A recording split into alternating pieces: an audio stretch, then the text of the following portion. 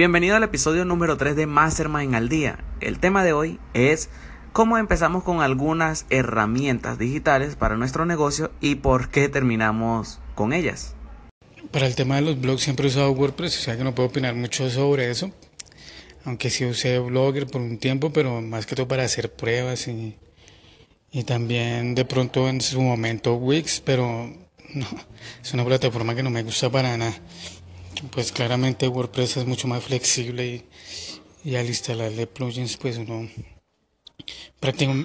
prácticamente que puede hacer cualquier cosa con WordPress, desde un blog y una web corporativa, un sitio de cursos, cualquier cosa prácticamente con WordPress.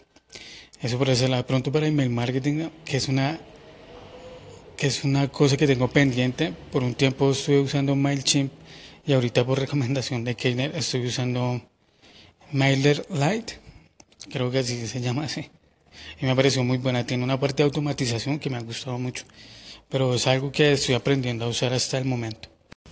Entonces esa es la plataforma que estoy usando para los correos electrónicos, pero por un tiempo usé MailChimp y no me terminó de convencer, además que, no sé, siempre están haciendo cambios en la interfaz y ocultan cosas y aparecen a otro lado y no es muy fácil de usar.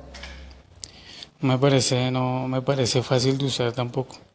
Además que la versión gratuita tiene algunas limitaciones y pues la versión de pago creo que vale $10 al mes. No es que tenga muchas características así que uno diga que vale la pena pagarlo. También he visto opciones como Aptic Campaign y la que recomiendan en el resto de la blogsphere, pero por el momento estoy satisfecho con MailerLite. Eso por ese lado de los correos, de los blogs. Y como también ahora estoy con lo de los podcasts, que estoy aprendiendo de los podcasts. Inicialmente me demoré mucho en elegir la plataforma.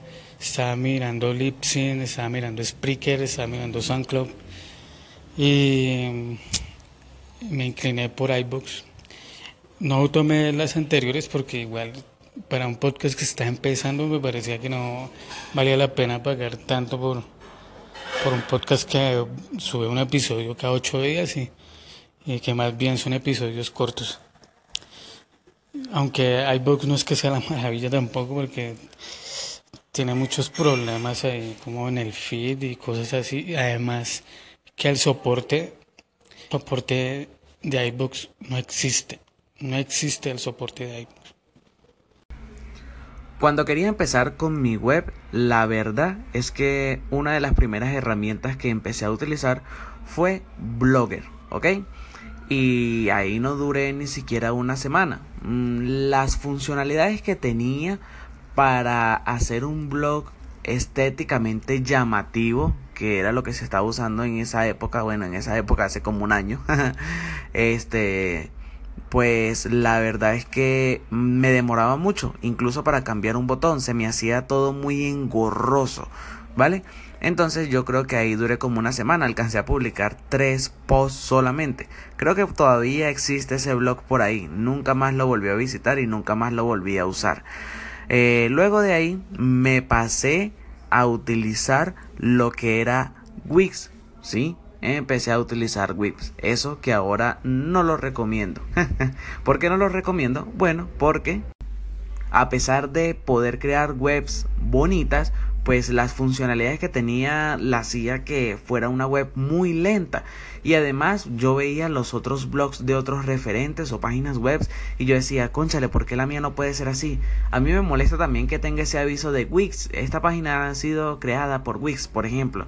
Me molestaba eso. Y decía, bueno, los precios que tienen creo que son bastante exagerados. Y todavía no estoy pensando en pagar eso porque todavía no veía esto como una idea de negocio, ¿vale? Yo lo hacía era todo por hobby. Ya yo había escrito en sitios como Apple 5x1, Marciano Tech y Cenacode, y yo veía que los blogs de ellos eran bien simpáticos, bien bonitos y tenían muchas funcionalidades. ¿Por qué el mío no? De ahí me pasé a Medium. Empecé a utilizar Medium y me pareció una plataforma chévere, agradable, fácil de publicar y que tenía una comunidad.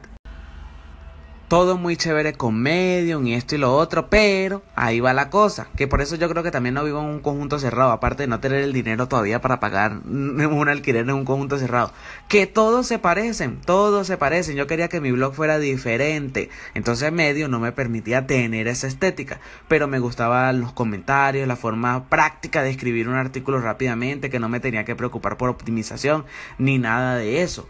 Pero bueno, luego de ahí empecé a leer acerca de la indexación, que la repercusión en las redes sociales, que si Facebook valora estas URLs y todo esto. Y entonces yo, ay Dios mío, ¿qué hago? Y empecé a escribir, dejé Medium, dejé Blogger, dejé Wix y empecé a escribir en las notas de Facebook. Sí, Facebook tiene notas y ahí me estaba yendo muy bien, tenía buenas visitas y además que Facebook, como era una plataforma de él, le daba mucha visibilidad. Pero va la otra cosa, también empecé a oír, ¿qué pasa si un día cierra Facebook? ¿Qué pasa si un día Facebook merma aún mucho más su alcance? Y yo, bueno, Dios mío, y ahora que también que me sentía en notas, también duré ahí como un mes publicando en notas, ¿vale? La interfaz me parecía bonita, creaba yo las imágenes de cabecera, le ponía su título, le ponía su texto, podía embeber videos, etcétera. Me gustaba bastante, pero entonces empecé con WordPress.com. También, ahí sí me demoré un poquito más, me gustaba y todo eso, pero llegó un momento donde yo quería meterle funcionalidades a mi página web y no podía. Entonces, Shaolin WordPress.com. Y adivina, me metí en un hosting gratis con un dominio gratis. Y eso era tan malo que ni siquiera en Facebook lo podía publicar. De ahí, pegué el salto a WordPress.org y no me arrepiento. Gracias a Dios.